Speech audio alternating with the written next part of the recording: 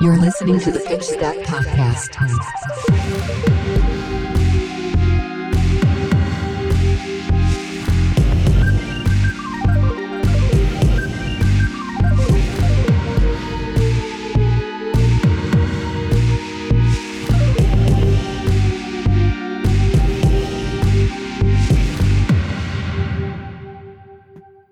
All right, welcome to the Pitch Stack, episode 21. We made it. We're legal in America. Oh, We did drinks on me. There we go. There's a sparkling water. Episode 21. We're in the middle of Skirmish season. I guess before we start, I wanted to give a shout out to my friend Chris Bromley at Unstuffed Games, who had me to talk about how to have better judges in My Hero Academia on his newest episode. But he, if you're coming there from here, he really plugged the shit out of us today. So shout out Mr. Bromley, and welcome if you're a MHA player listening to this. Thank you so much, Bromley. I heard about this interview. How'd it go? It was surprisingly funny.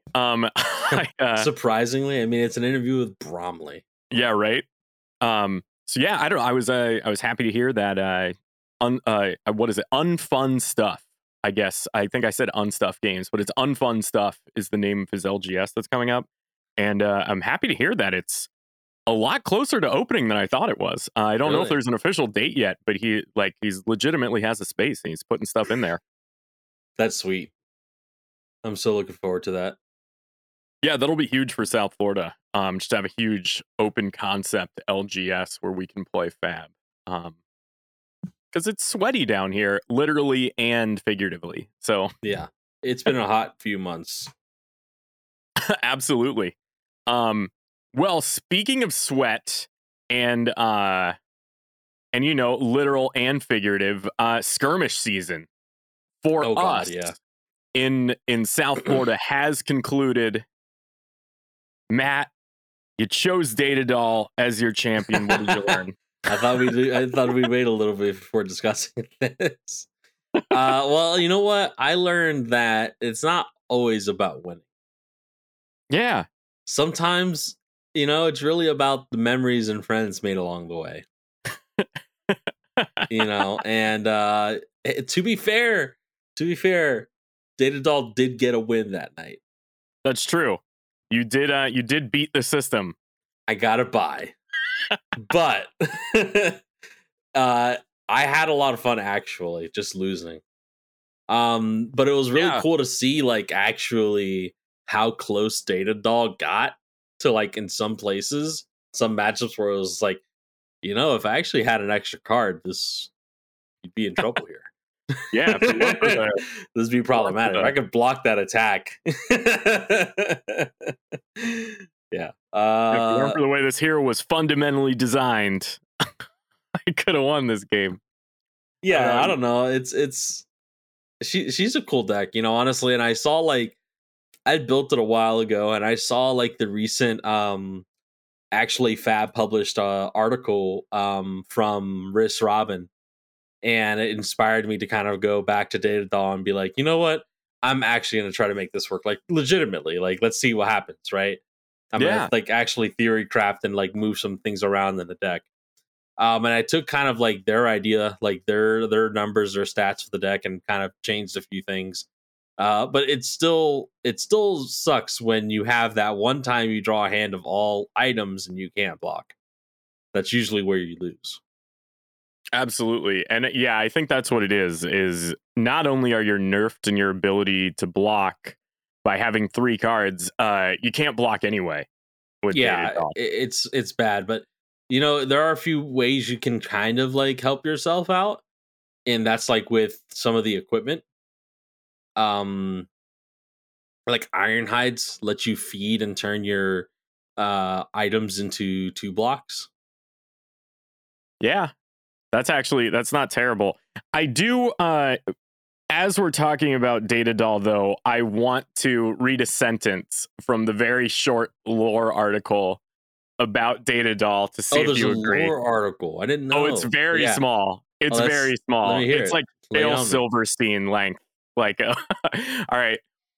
Data Doll compiles massive quantities of data in order to provide her users with up-to-date intelligence. Would you say the intelligence felt up to date, or did you feel like it was one behind? It was definitely one behind. That was I just that's quite a little lore bit right there. Yeah, this is her lore article. I really like. Obviously, I just discovered this in the background because, like, you mentioned Data Doll, and I was like looking up like maybe some deck lists just to see like to have some points to talk about, and then I saw the LSS thing pop up where featuring the writing of Clark Harper. Clark Harper has submitted this poem that is her backstory.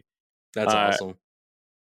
She's down the slow, error-ridden path of existential pondering. Haven't we all been there? It is really funny though. Like, there's so many moving pieces in the deck. Like, I had one game playing against a Rhinar where like I must have had like 8 items on play. 2 microprocessors, like 2 microprocessors and an optical monocle, and I was just like, oh yeah, this card doesn't say once per turn, so I'm just gonna like opt, try to find like something that blocks or something that actually is useful here. Yeah, because right. It's towards the end of the game, and like 2 Teklo Pounders in play, and just not being able to have an extra card in your hand is pretty rough. It's not, that, and I don't know. To me, it seems like a lot of mechanologist stuff. Like having one of them is good, but really, it seems like a lot of strategies are built around getting out 3 of a particular item, specifically induction chamber and plasma purifier. Well, I mean, So that's like super limited win to is more, weird. I feel like, yeah, that's like definitely, that's like where you're living the dream though there. Yeah, that's very true. At all levels. So I guess like in this case, you'd be living the dream by getting 2 out. So maybe that's fundamentally. I don't know. The hero's fascinating. Yeah, obviously, microprocessor's sick. Like that card's insane. The deck's weird because it's like it wants to get all these items to set up, but then like along the way, it's not really threatening a whole lot. It's like maybe I have like a zipper hit for 4 and another one for 5. Like that's like one of the better turns. And that's assuming I have a 3-card hand. If I had the block, then it's even worse. But it's pretty cool because there's like items you can include in your deck, like what's it called? Hyper Driver, which isn't in this particular list. That it was on a Skirmish feature, but I like it a lot because it helps your hands that are on fewer cards, right? You can play a 0 cost boost attack, and then get a resource, and then you can pour that resource into your chess piece to banish more cards off the top. Yeah. And then get resource back for it. And if you have another card to play in your arsenal or in your hand potentially, then you can do that. Or load up one of your items that support your pistol. Yeah, actually, that doesn't seem very bad. Yeah. I will say, though, looking at most Data Doll lists, like obviously microprocessor is the best card in the deck. And immediately my thought is that'd be great in Shiana. So I don't know. That's really funny. And the one matchup I had where I was like, I think I can actually take this was against Fi. Oh yeah. And you know why? It's because Dissolution Sphere like absolutely just wrecks their entire like game plan. Yeah, that it does. It really. So yeah, like I was unfortunate though, where like I didn't hit them in like the most ideal timing. Like I hit one on like one of my early turns, but then like immediately the turn after I hit the next one. So like I couldn't really, like they were overlapping, if you know what I mean. Like they were 2 out at once. Oh, that does make sense. Yeah. So I would only have 3 turns as opposed to 4 turns of damage prevention. Huh. So I would be able to block like around the break points and then allow the 1 damage to leak, but then prevent it with the sphere. Huh. That is interesting. That seems that's interesting to me that what I perceive as one of the best decks in the format actually has like not a great matchup against one of the worst decks in the format. That's actually really fascinating. Well, I mean, I wouldn't say it has a bad matchup. I'd just say that I have I have like 2 or 3 tools in my deck that actually help me out. But it lets me live longer. Because once those things are not in play, it's all free game. That makes sense. Well, I don't know. I played Kasai all skirmish season, which was fun. The main thing I want to talk about this skirmish season is that it is not fun in any way whatsoever, especially as Kasai to play against Icelander. It is you just don't play. It just never works out for you, and it's not great. So I don't know. It was I made the finals of the first skirmish I played in, and I went against Icelander in the finals. And obviously lost.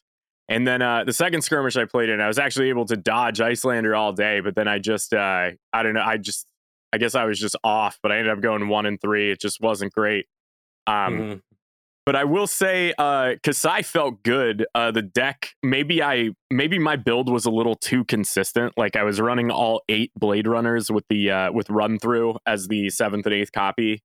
Yeah, and I don't know. It was a little interesting.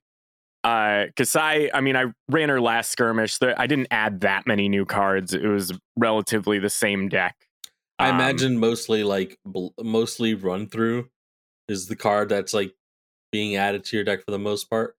Maybe like I don't know. Well, it's actually interesting. So one of the best cards that got printed for Kasai is Kasai. Really, to me, as somebody who has hundreds and hundreds of games with Kasai played, one of her primary weaknesses is sometimes like you'll get caught with like a blood on her hands in your arsenal or something, and like you'll be playing against Guardian. They won't let you make any copper whatsoever. Like you're just going to win with chip damage. You're not going to have an explosive turn.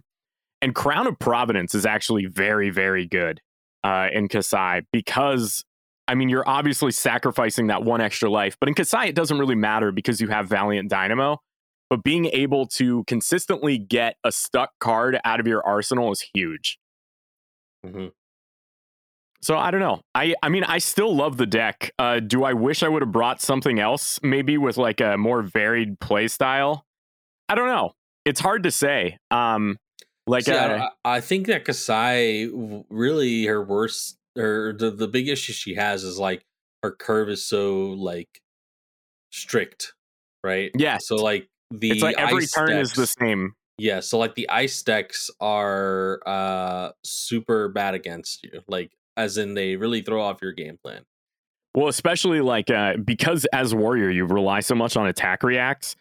Like any good wizard player is able to play instants before even declaring a defense, you know, so you're unable to play reactions before those frostbites hit you. Yep. And you're just stuck. So I don't know. I did end up with an Aether Ashwing mat though, so that was cool. All things said and done. Yeah, hell yeah.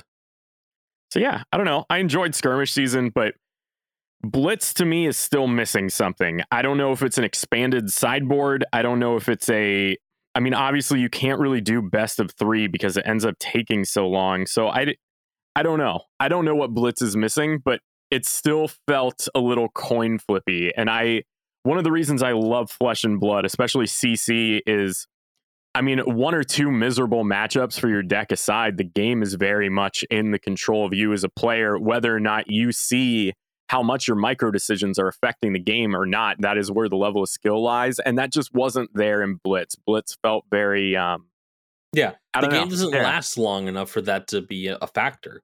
Like turns will the games will definitely last like 3 turns only, depending on the matchups. But like It's just not that kind of format.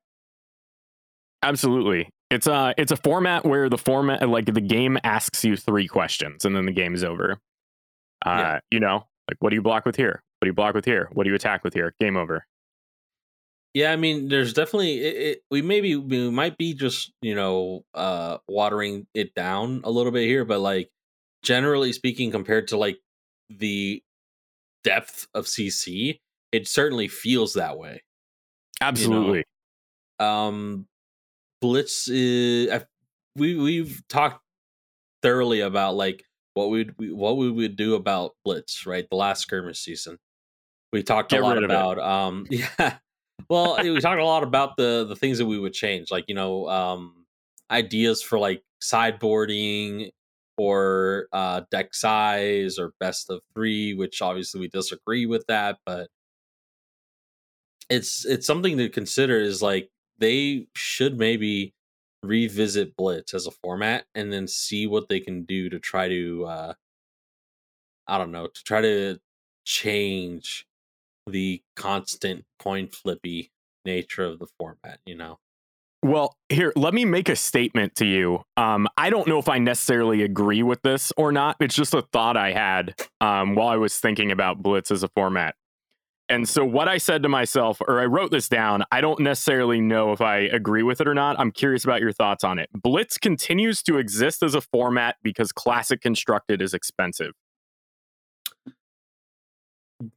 Probably true, but Classic Constructed doesn't have Benji, KO, and all these other unique heroes. So there are going to be players who are attracted to those heroes and play styles that aren't going to get a chance to play them if Blitz didn't exist. Yeah, that's very true. And also Blitz is a fast format, so I don't think I agree. Blitz would still exist if CC was more affordable. Huh. Yeah, I don't know if Blitz would be as popular, maybe, or as like demanded in some like cases, depending on player bases and locations. But I think it would have minimal effect on the existence of it. I don't hate the idea of them kind of retconning a lot of the young heroes to have whatever the scale is of 30 life. I think 25 or 30 life it's Blitz. Just double. Wait, what? It's just double. What do you mean? Maybe too much. Are you suggesting? I'm sorry, maybe I misunderstood what you suggested. Are you suggesting to turn all the young heroes that are unique to Blitz to adults for? Oh, CC? No. I'm saying like maybe that's the fix for Blitz is you scale the life a little higher. I don't know if that's necessarily 30, but you would run into the problem of the game running longer than 30 minutes. Yeah. Huh. I mean, it's already tough enough as it is that players generally like to use all the time that they have in a game, whether they realize it or not. Even if they don't need it, like they usually use all the time they have in a game, unless they're kind of like rushing through it and they're like aggro matchups. If you're playing against 2 matchups that are kind of like at each other's, like they're like opposites of each other, they usually take a lot of time to think on each other's turns. Yeah, that makes sense. Block. Like if you're playing aggro into control, both players are definitely taking all the time to think about their outs and your opponent's possible reactions. Most aggro decks are just aggro. Those games are over quick. Most of the matches are like, okay, I'm going to take my time to have it to think about this and how I should block, how I should play this turn, sequencing.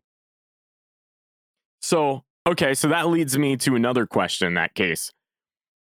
Do you think at some point in the near future we end up seeing a format that's kind of a hybrid of CC and Blitz, where I feel like the issue with CC is the games take a very long time. Like if you love Flesh and Blood, that's not a problem. But if you're in your first couple months of playing, it seems very daunting. Do you think at some point we see a hybrid? I don't know. Well, perhaps a new format. I don't know. I mean, I don't really think so, if I'm being completely honest. But if we had to imagine it, like, you could consider maybe like chess timers. Although that's something to consider for CC as well. Because I think some people monopolize the time of a match. Certain players monopolize the match timer. Absolutely. But it's also that would also kind of like I don't know any TCG that currently does that, and it would also add a whole nother factor for players needing to remember to hit the timer, and then adding a whole nother section into rules for the timer and infractions and such and such. I think it just generally causes more problems than it actually fixes. That makes sense. Or just more complications, rather. Although the idea has been passed around for a long time, especially for Magic. I mean, they naturally have that on Magic Online because it's easy to do. It's automatic. It's not necessary for any player to press a button. Yeah, it's easy to keep track of priority. Yeah. Okay. So this leads me to my final question when I was brainstorming about Blitz and ways to fix it.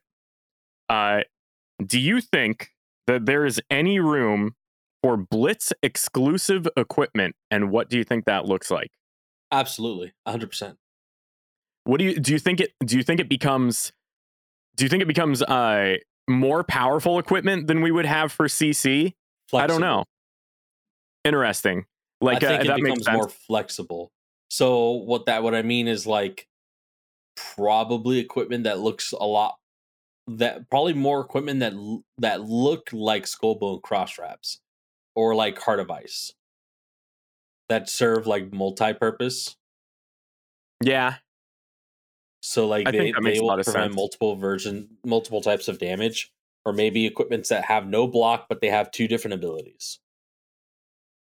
Yeah, I like that a lot. Or like rare equipments that are like, because we don't actually have class rare equipments yet. That's not a thing unless you're counting like weapons. But Yeah, we it's don't only have any weapons. rare class equipments. Huh. That's Or interesting. talent equipment. So like that could show up in another supplemental set where like, you might have normal class equipments at rare and majestic ones, and you have cold foils of each, right? And I think that it'd be cool to see like some sort of rare equipment show up that have very like unique types of abilities, like with like Quell, but also have like some other kind of activated ability. Yeah, absolutely. I think that makes a lot of sense to like just to add flexibility to it creates a higher skill cap without taking up too much time. That's a very good point. Huh. Well, I don't want to think about Blitz again for a while. So agreed. So I do think something that is interesting, right, is we could very well be down to the last 2.5 weeks of Prism here. August 31st is the next, so I guess that's exactly 3 weeks from today, is the exact day that they are taking a look at the Living Legend points and seeing if Prism gets there. Obviously, we've discussed this a little bit, and I have started to see a meta play out without Prism. And tell me what you think of this, because this is my observation. It's obviously very small sample size.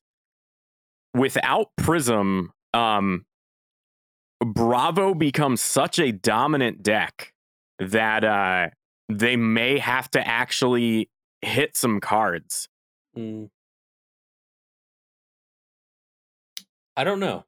I mean, I'd say that I don't know because I don't know what it looks like without Prism. That's true.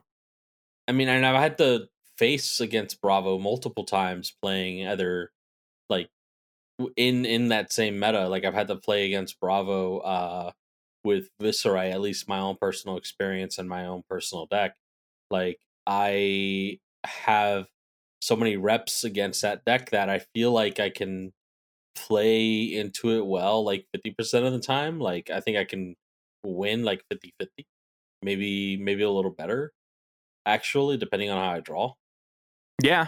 But also a good Guardian player with a lot of play tests under their belt against our matchup as well can definitely outskill me potentially. Like, so my opinion is that against the rest of the meta, though, I don't know if they're necessarily going to need to hit anything.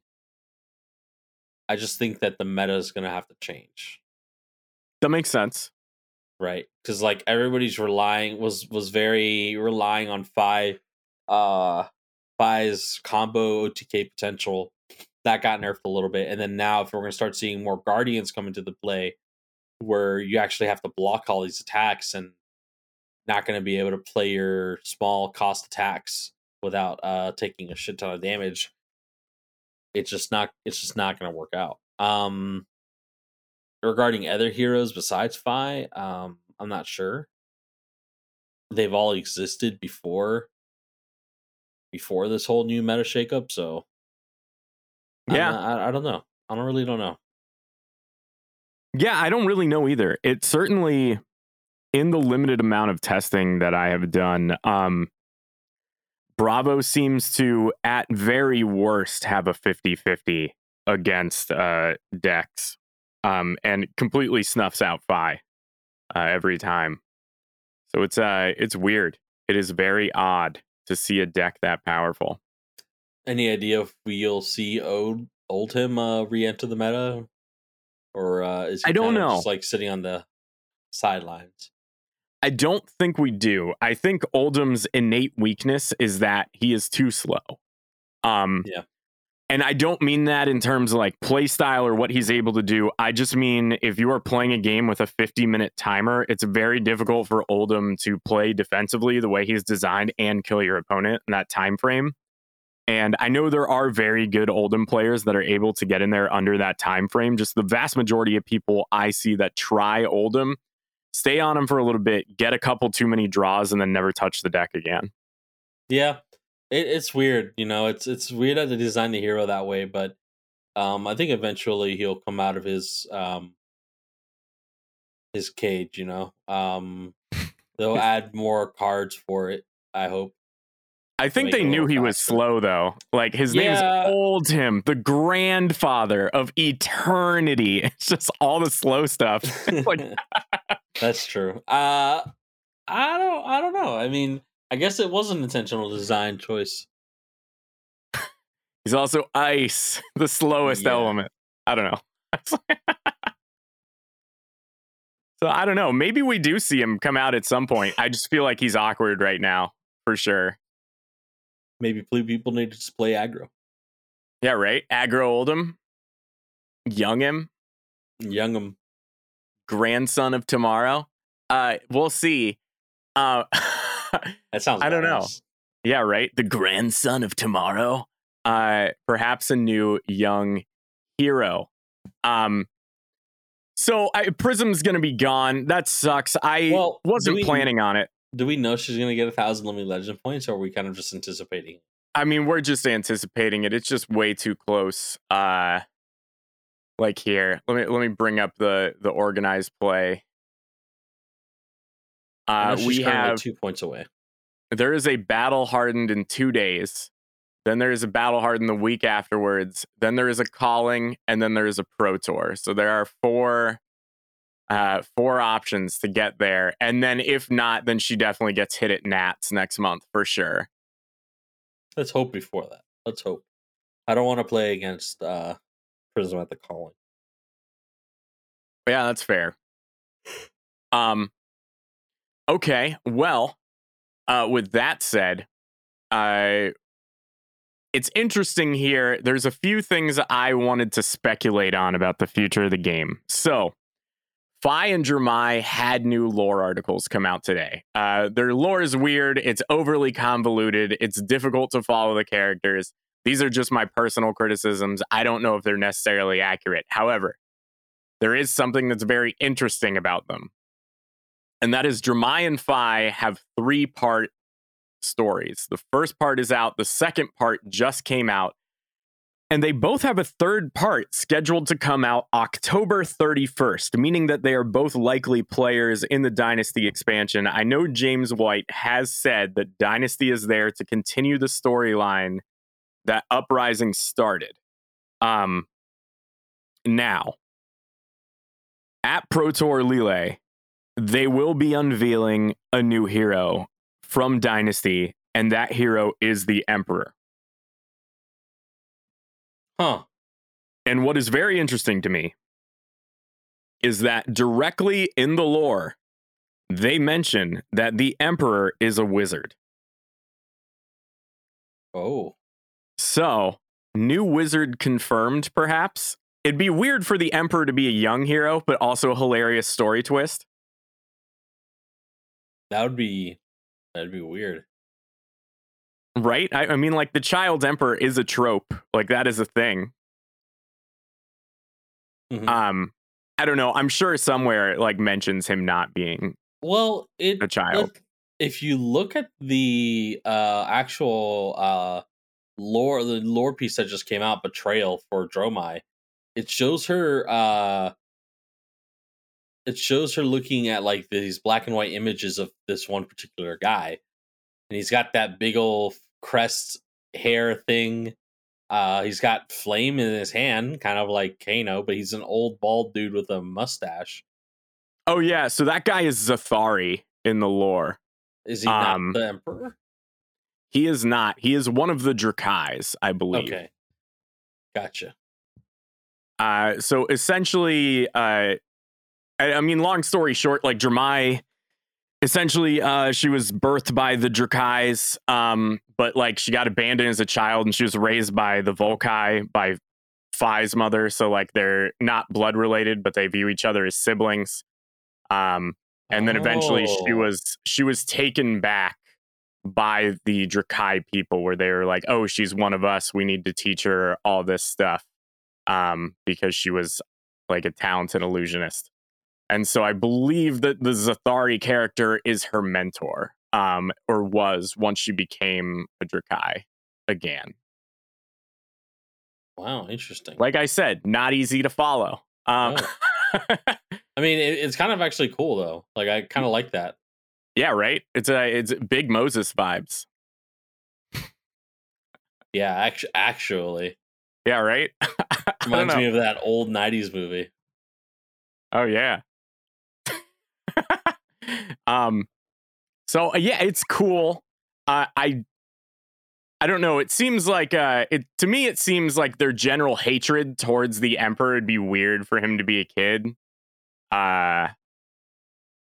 So I don't know, but so I've got to imagine we will be getting a new Draconic adult wizard coming in to Dynasty. Now, why do I bring this up? I bring this up because I have been following prices in the market extremely closely. Blood of the Drakai is down to $88. If this card were to ever find a home, my guess is it is in a Draconic Wizard that we are a mere 3 weeks away from seeing. Do you pick up this Fable at $88 right now? Absolutely. If I didn't already have it, like I'd be hard pressed to try. Yeah. And I think as soon as we're done recording, I'm going to pick one up myself because I convinced myself to do it with that speech. So I think 100%. I think this is a great spec opportunity because let's be real, Blood of Drakai is at its floor. I do not see this card going lower for any reason whatsoever. Like I mean, there's just no way we will have a Fable below. Like, I mean, I'm surprised we have a Fable below $100, let alone at 88 right now. Mm-hmm. That is kind of wild. I mean, the price of Heart and Findall has been going down slowly too. Am I not correct there? So Heart is at 160. So here's something that's interesting, right? This is mostly speculation, but you can tell with card prices, if they end in a 0 or a 5, chances are their price is kind of stagnant, right? Because 0 and 5s are arbitrary numbers. Those are the numbers we pick when we want to add a value to something. Sure. But if you see a card that has a value, like Corsham is at 128. Like nobody sees a Corsham and is like, I'm going to sell this for $128. You sell it for $128 because you've noticed that it's been selling at $130 or it's been stuck at $130. So when something has something that doesn't end in a 0 or 5, people are actively listing and or buying the card. And to me, that makes Corsham, Grandeur, and Blood of the Drakai very interesting right now because they are the 3 legendaries that don't end in a 0 or a 5. That's not always true, right? Because sometimes those competitive prices intersect with the 0 or the 5, right? Like Library is a great example of that right now. Like Library is in a free fall because people are anticipating Prism going away. And let's be real, Bolton's not running that card. And so it's at 120 right now. It used to be a $300 card. Like Library is in a free fall. And I don't know, when I see Blood at 88 and Library, which will be useless in 2 weeks, is at 120. Obviously, Monarch had a smaller print run than we are seeing with Uprising. But $88, my God, if you have that sitting around and you like to spec on card games, nobody's going to be buying that and being like, oh, I can't believe it's a $70 card after they spoiled a 3rd Draconic hero. Yeah, not at all. Blood of the Drakai for sure. I don't know. We don't know what the Wizards are going to be like. You know, I mean, based on how Wizards have had abilities, the next 3 Draconic cards you play this turn cost 1 less. So you would have to be able to play multiple Draconic cards. So in some way, you might have to have Go again. That's true. Or ways to get cards to play. That is interesting, right? Because you may not have a situation where you are able to cast more than 1 instant per turn. Ooh, hold up. Hear me out. Hear me out. Impulse drawing. What does that mean? Impulse, like in Magic, the terminology, the shorthand for exiling cards at the top you may play them this turn. Oh, yeah. So, like, let's just imagine this wizard had an ability that said, you may banish a red pitch card from your hand, and you may then banish the top 2 cards of your deck. You may play any non-attack action cards from there as though they were instants this turn. I think that's like a double Kano, right? For a 1/3 of the cost, essentially. Damn, yeah, that's true. That seems real good. That seems real good. Yeah, I don't know. I'm just trying to spitball some ideas. I guess, yeah, Kano's an impulse drawing hero too. I think so if I had to design this hero, I think because Kano is a Drakai, also, they will likely have similar abilities that are different. And if I want to play up the Draconic aspect, which is, you're adding red cards, I do this twice per turn instant, 1 red, banish the top card of your deck. If it's a red card, you may play it this turn. I think that works. That's interesting. That's actually not, that might not be okay. That's pretty dangerous. Yeah, it is kind of dangerous, right? That's like... But you're running all those reds, like a lot of wizard cards are going to be very difficult for you to cast. Yeah. I don't know. We'll see. I don't work for LSS for a reason. I mean, the way it's worded, it doesn't sound like it's very wizard focused. To just be playing all these 0 cost red cards and have them on top of my deck and just be able to play out 5 card hands. Yeah, absolutely. So I'm excited. I'm going to pick up a Blooded Drakai. Here's something interesting. Erase Face, it's stabilized. What was once a $30 card is now sitting at $17.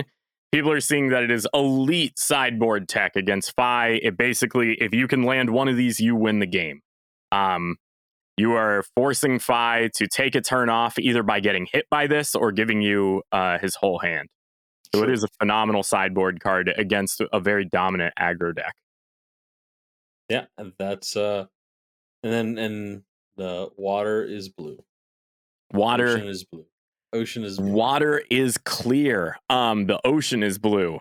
Important. I don't know. I don't know. I was just trying to say, like, yes, Erase Face is a good card. Absolutely, it is. Prism cards are crashing in anticipation of her LLing. Water is wet. Water is blue. I do find something very interesting. So here's a pattern that I've seen right now. And this is absolutely crazy to me. I know I wrote part of that down wrong, so I'm going to fix that real quick. So warrior cards are spiking really hard right now. and I don't really understand why. I mean, Dory's cool. Dory is cool, but why is Valiant Dynamo a $115 card right now?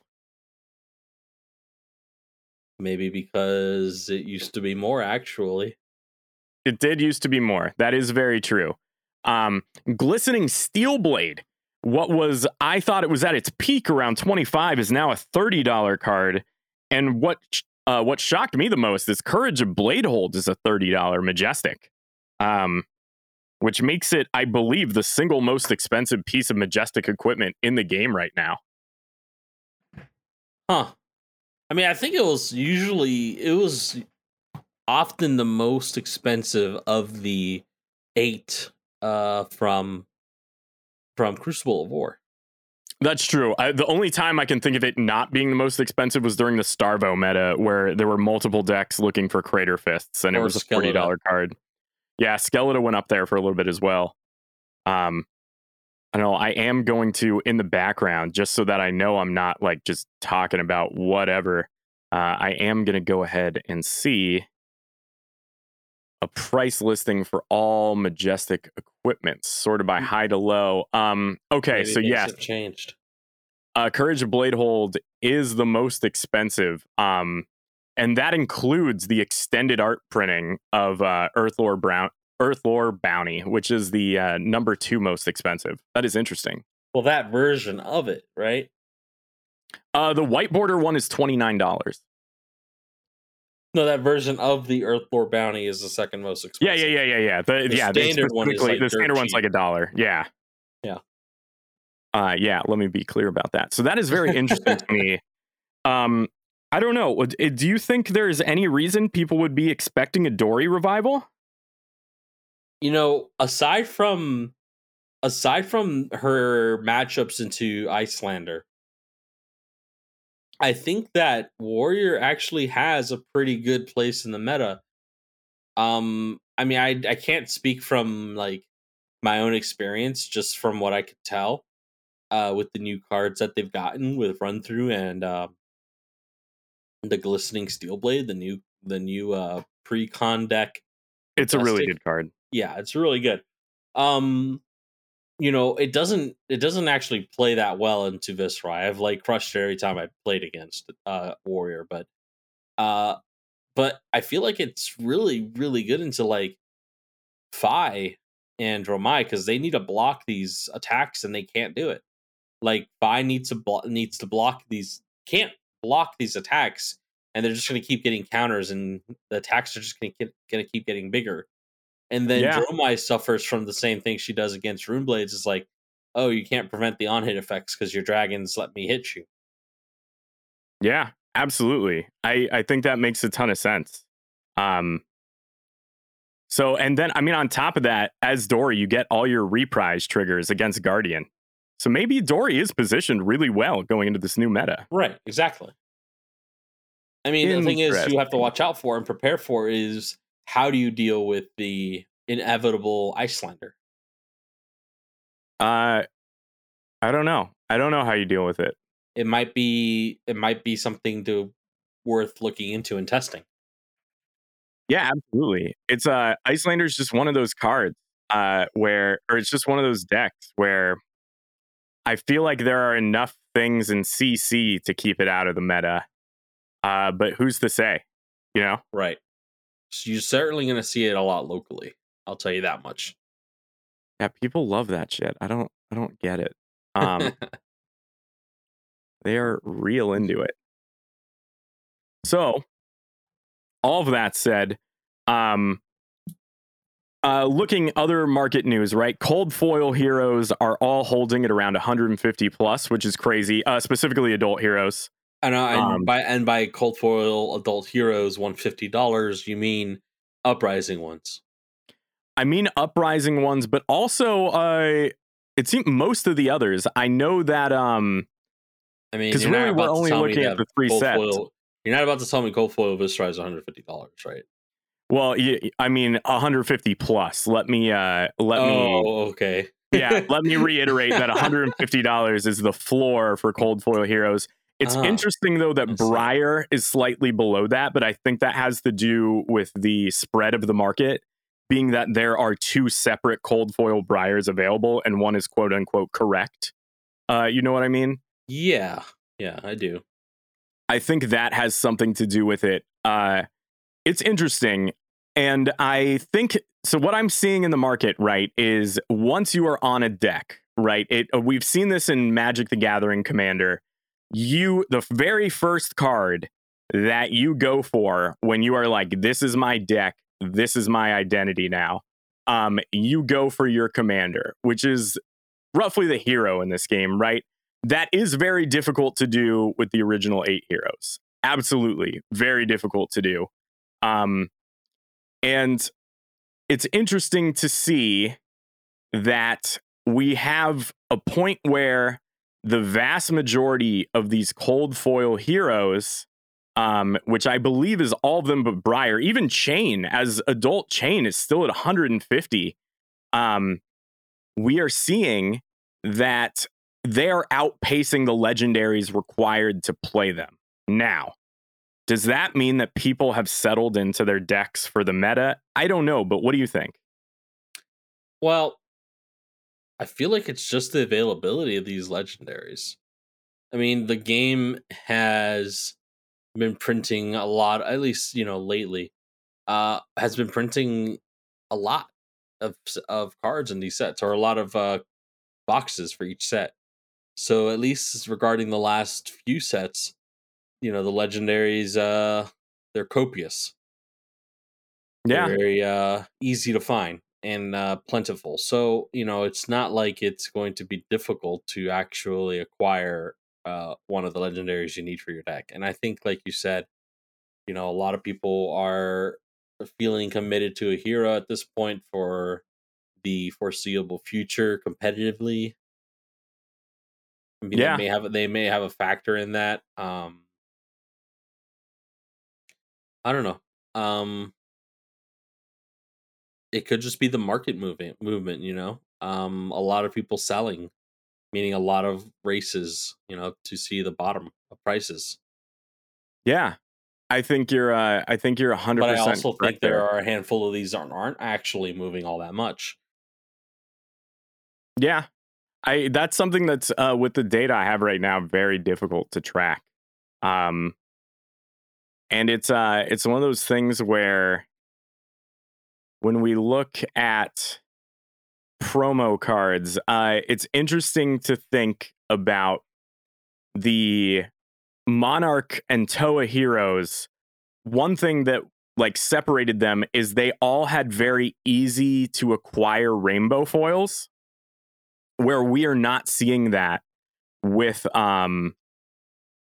this current, whatever you want to call it, with this current what's the word I'm looking for, generation, or this current set of heroes.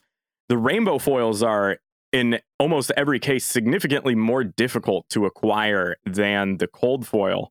And I think maybe that's causing both prices to go up and stay put. In what way? What do you mean? Like the legendaries?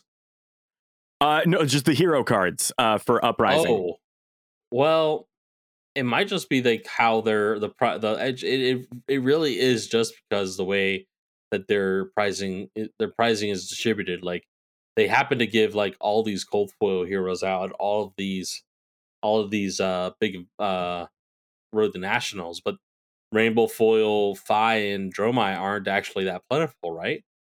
Yeah. I mean, they're incredibly rare. Out what kind of event? They also gave out a Rainbow Foil Icelander, and I'm not entirely sure where that comes from. That is the adult Icelander, also the Stormbind. I'm not entirely sure where you acquired the Rainbow Foil one, but it's one of those things where the Rainbow Foil for Phi and Dromai are so rare that they don't even have TCG player entries, which is fascinating. They certainly exist, is what you're saying? Yeah, I mean they. You have, so they handed them out at the preview events. That was the only place to get them. Then, Las Vegas deal. Yeah, that would explain then. I feel like there would be significantly fewer of those than there would be of the Road to National ones. Because think about it, they were only doing 3 preview events: Sydney, Madrid, and Vegas, right? Yeah. So count up how many attendants they had in each one of those. What are you, like, just say 1,500 maybe at US? Yeah. Like, and I mean, I'm just throwing numbers out there, right? Let's just say, imagine a combined 3,000, right? Yeah. And if you think about how many stores were running Road to Nationals, in which they had 4 of each hero other than Icelander, say like there's 2,000 stores, right? That times Yeah. 4 is a little bigger number. So the cold foils are more plentiful than there are rainbow foils. Yeah, Although I think the cold that makes foils, sense. I guess, could technically look cooler, more impressive because it's cold foil. It doesn't necessarily translate to being more rare. Yeah. I mean, they do look cooler. That's scientific fact. We all know that. So yeah, that's interesting. And so, I mean, the first reason I brought this up, right, is legendaries are falling across the board. Cold foil heroes are staying put. Obviously, I think we're both on the same page. That's likely due to scarcity over anything else. But I do want to touch on legendaries falling across the board. And this has been my thought on it. Everybody I know that plays this game competitively or seriously on any level, they are, to some degree, not everybody is a full 100%er, but to some degree, they are fab completionists, where they like to have legendaries for 4 or 5 different heroes. And then once they've acquired those, they kind of sit on them. And it's like, okay, now it's time to play the game. It's like one of those situations. And do you think the reason, so it's complicated, especially in an inflation driven economy, but we are seeing inflation disappear right now. It's very interesting to me to see the legendaries fall. Do you think this is because, obviously, the reason the prices are falling is because people aren't buying them? Do you think people aren't buying them because they already have them? Or do you think people are just, I don't know, selling them instead of buying them? I mean, It's interesting. it might just be the demand, honestly. I mean, certain legendaries just don't have a demand right now.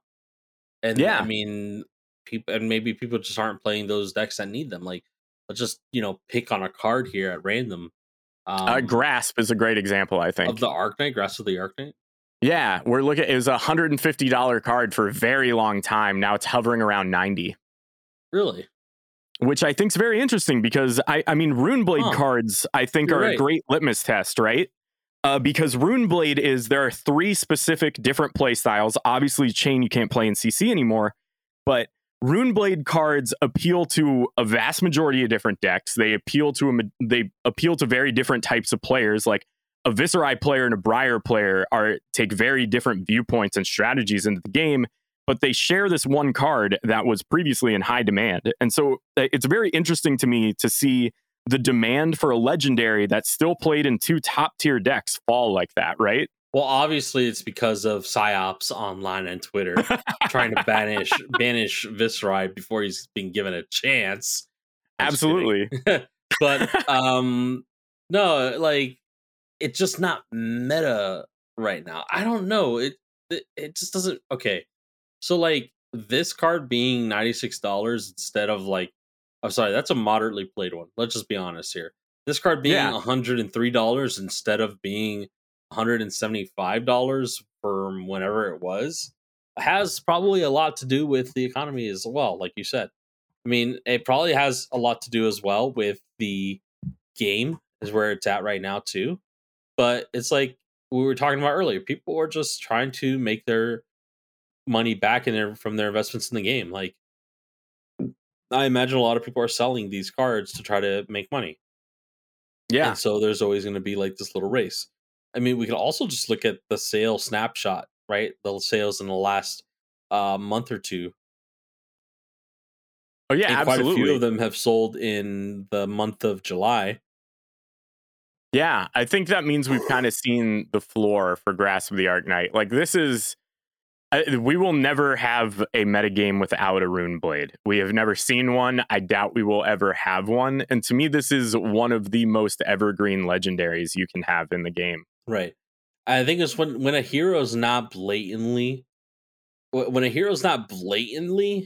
like the top tier, right? When it's not the hero in the discussions for like who's in top 8 of Nats or whatever, like their cards usually aren't the focus. They aren't the spotlight, right? Yeah. But no, yeah, I think that makes sense. If you ask me, they're all wrong. Yeah. Viserai is definitely going to be in top 8 of any competitive event moving forward. You're lying to yourself. Absolutely. No, I agree wholeheartedly. I think Viserai is an important part of the meta right now. I also think Briar is a good part of the meta right now. Briar has a very good Fi matchup. It's very easy to navigate. And to me, it's very interesting to see that what I believe is an evergreen card in Grasp of the Arknight compared to a truly evergreen card in Feindal's Spring Tunic, which is now $175. I picked mine up for under $100, a WTR Rainbow Foil one, I don't know, 4 or 5 months ago. Nice. So it's a very interesting market shift. I can't necessarily explain it, but it's definitely worth noting, you know? Yeah, I mean, the Tunic's gone up mostly because of its demand. You know, I mean, it's so necessary in a lot of decks, and especially for like the new heroes that just came out. All 3 of them use Tunic. So if you're going to play any of the UPR heroes, you want a Tunic. Yeah, I mean, yeah, I guess you end up with you end up playing Tunic and Fridge just in case. Yeah, I mean, you want Tunic in most of those decks. I mean, Dromai, yeah, you probably could get away just playing Flamescale Furnace and no Tunic, but I'm sure there's a version of it that also runs Tunic. You can't always reliably have the Flamescale Furnace ability ready. Yeah. So, okay, Matt, I'll give you a little market quiz, right? I know you're not as transfixed on prices as I am when it comes to this stuff, so I don't expect you to nail this out of the park. But I'm curious to see if I were to ask this, like, how you would answer. What do you believe currently are the 3 most expensive legendaries in the game? Most expensive by TCG Low. Okay, what do you mean, like Rainbow Foil or Cold Foil? Yeah, Rainbow Foil. Just Rainbow the Foil? TCG Low, any version. What are the 3 most expensive legendaries in the game? 3 most expensive. Okay, Tunic, Phantasmal Footsteps, Correct. Tunic. Oh wait, I already said Tunic. Stormstriders. Yeah, that's correct. And I think that's really interesting. To be fair, though, I did have the page open. Oh, okay. Already. Like, when you were asking the question, I was looking at the page, so. It's very, very interesting to me, though, that Footsteps is the most expensive legendary in the game right now. That doesn't make a lot of sense to me. Well, Prism is still legal. Yeah. And it really was expensive for a while. Yeah, it was. It almost went up to $300 when they revealed Dromai, which LOL. Yeah. Oh man, you're in the money. Nice. But I slightly regret it because I kind of like Dromai, and I feel like Dromai, a good version of her deck plays a lot of those Phantasm attacks. Yeah. So you're gonna want the Footsteps anyways to protect those. Yeah, no, that's very true. You will want those. And it's weird because it's like, do I let one dragon live or do I let all my attacks live? And it's always all your attacks. That's 100% what you do. You only bring in the other shoes for AB. So I don't know. It's fascinating. Now, obviously, I don't expect every week, like I'm sure we'll get some news. I don't expect every week to kind of delve into prices this deeply. But there are, I did want to bring up like index funds for Fables and for legendaries. So currently, I don't know what you're talking about. Okay, I'll walk you through this. And for people at home that are confused, so if you were to acquire one of every Fable in the game at the lowest rarity you can buy in at, the grand total would be $1,202, right? Now I'm going to keep track of that on a weekly basis. If you were to buy in I'm ignoring white border because who cares? And roughly the prices are about the same. But if you were to buy in one of every legendary at rainbow foil black border, you would be spending $2,588, right? So those are the separate indexes for Fables and for legendaries. And counting silver palms and stalagmite that don't have gold foil, rainbow foil printings. Yeah, so I'm. It's not necessarily rainbow foil. I'm just the way I like to put it is the lowest bar of entry for that particular card. I think is like the way to put it. And there is no white border card, white border legendary where the price is significantly different from its black border counterpart. So I didn't include those. And so for Tunic and Skullcap, are you doing rainbow foil original print or non-foil? So right now, all three prices for both are about equal. But I just for argument's sake and for the ability of the document, I did put the original rainbow foil. Okay, cool. But I mean, obviously, I'll make note of it if prices change. I mean, I'm sure they will over the years as things become more collectible. But right now, they're all about equal. So what would it cost you your entry? Oh, for every legendary? Yeah. $2,588 currently. Okay. And that has been bumped up by about, let's see, 2, 3, 6, 7, 100. That's been bumped up by about $400 with the release of Uprising, which is interesting. So this is something that I want to keep track of on a week-to-week basis, just like what legendary prices are changing the most and like what these index funds look like. I mean, not really index funds, but, in general, just the Fable Legendary Index. And then something I call the FL Total Index, which is if you were to acquire every Fable, every Legendary. Obviously, I'm just adding up these two numbers, but that's about, that's $3,790 right now. And I am mostly curious if, for instance, let's say the Fable Index drops $200 to $1,000. Does the legendary index raise that 200? And I think what we will be able to see up until new cards are printed and we have to change ratios and stuff, I think this will be a good measure of if more people are getting into or getting out of the game. Okay, that's fair. So, I mean, individual price things are interesting, but that's the only reason I have a total market cap is I think it is a good indicator of the health of the game is if people are buying or selling, the most expensive and most powerful cards, That stands the reason, actually. I mean, I went to school for economics, so it's like I finally get a chance to use it sometimes, It doesn't come up often, but there is a degree framed in this office, so so it's nice to use it on occasion. So yeah, I guess we would be able to see like the pace of like the direction the game's going, maybe with this data. I don't know. Yeah. I mean, so like, okay, so for instance, next week, let's say they make an announcement this week and people are like, yeah, this game sucks. We're getting out. I would expect all those prices to fall, right?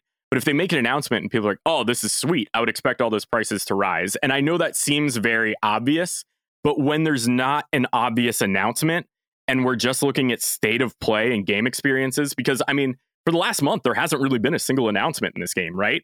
Yeah. We've just been looking at play experiences, how people are feeling. And I mean, obviously, there are other factors. This isn't a perfect science. No economics is. Economics is an art. And it's very interesting, especially in times of no news, to see what the health of the game looks like. So I don't know. Yeah, I don't know. That's kind of why I did this. Also, so we can get our Blooded Drakais at $88. That was a good idea. Absolutely. I already have mine. Excellent. I'm probably going to drop a Franklin in a few minutes. So that's about everything I planned for this week. Matt, did I miss anything? I don't really think there's anything we missed that was too important, We covered most of the important information data. We went over Skirmish season, market updates, and some of the previews. Hopefully we might be seeing soon. Prism Living Legending soon. I guess that's one way to word that. To verb Living Legend. Yeah, she'll die by becoming living, Yeah. Absolutely. I think that's the funniest thing about Living Legend is it's like it kills the deck, but it's called Living Legend. I don't know. They continue to live on in our hearts, right? but not in our deck boxes. God, if they print a new Prism card, it's gonna suck. Well, actually, no, it isn't. Prism's ability is cool, like it's good, but really the problem wasn't Prism. The problem was Luminaris. You know? Yeah, Luminaris is kind of dumb. That's Luminaris was that deck. Luminaris was the key to making that deck actually good. Really. Yeah, I mean, yeah, people weren't pissed off about Prism. They were pissed off about Luminaris, whether they realized it or not. So I don't know. We'll see.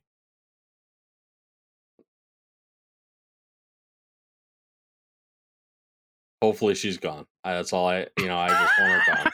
Bye. Well, I'm probably going to play her at every armory until I'm legally not allowed to anymore as a farewell tour. So, and I'm talking old school Vestige of Soul, Library of Solana. Maybe I'll bring out Glistens just for the farewell tour. That's right. Cold Foil Iris of Reality. Cold Foil Iris, which will remain legal. So we'll see. But I think that about does it for the Pitch Stack, episode 21. We appreciate y'all bearing with us as we come to you a little late this week.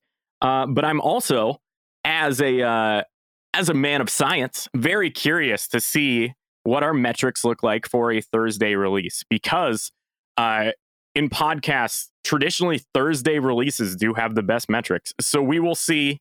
I don't know if our schedules will allow that, so let's not get ahead of ourselves. But, thanks for bearing with us, and we'll see you next week. Take care.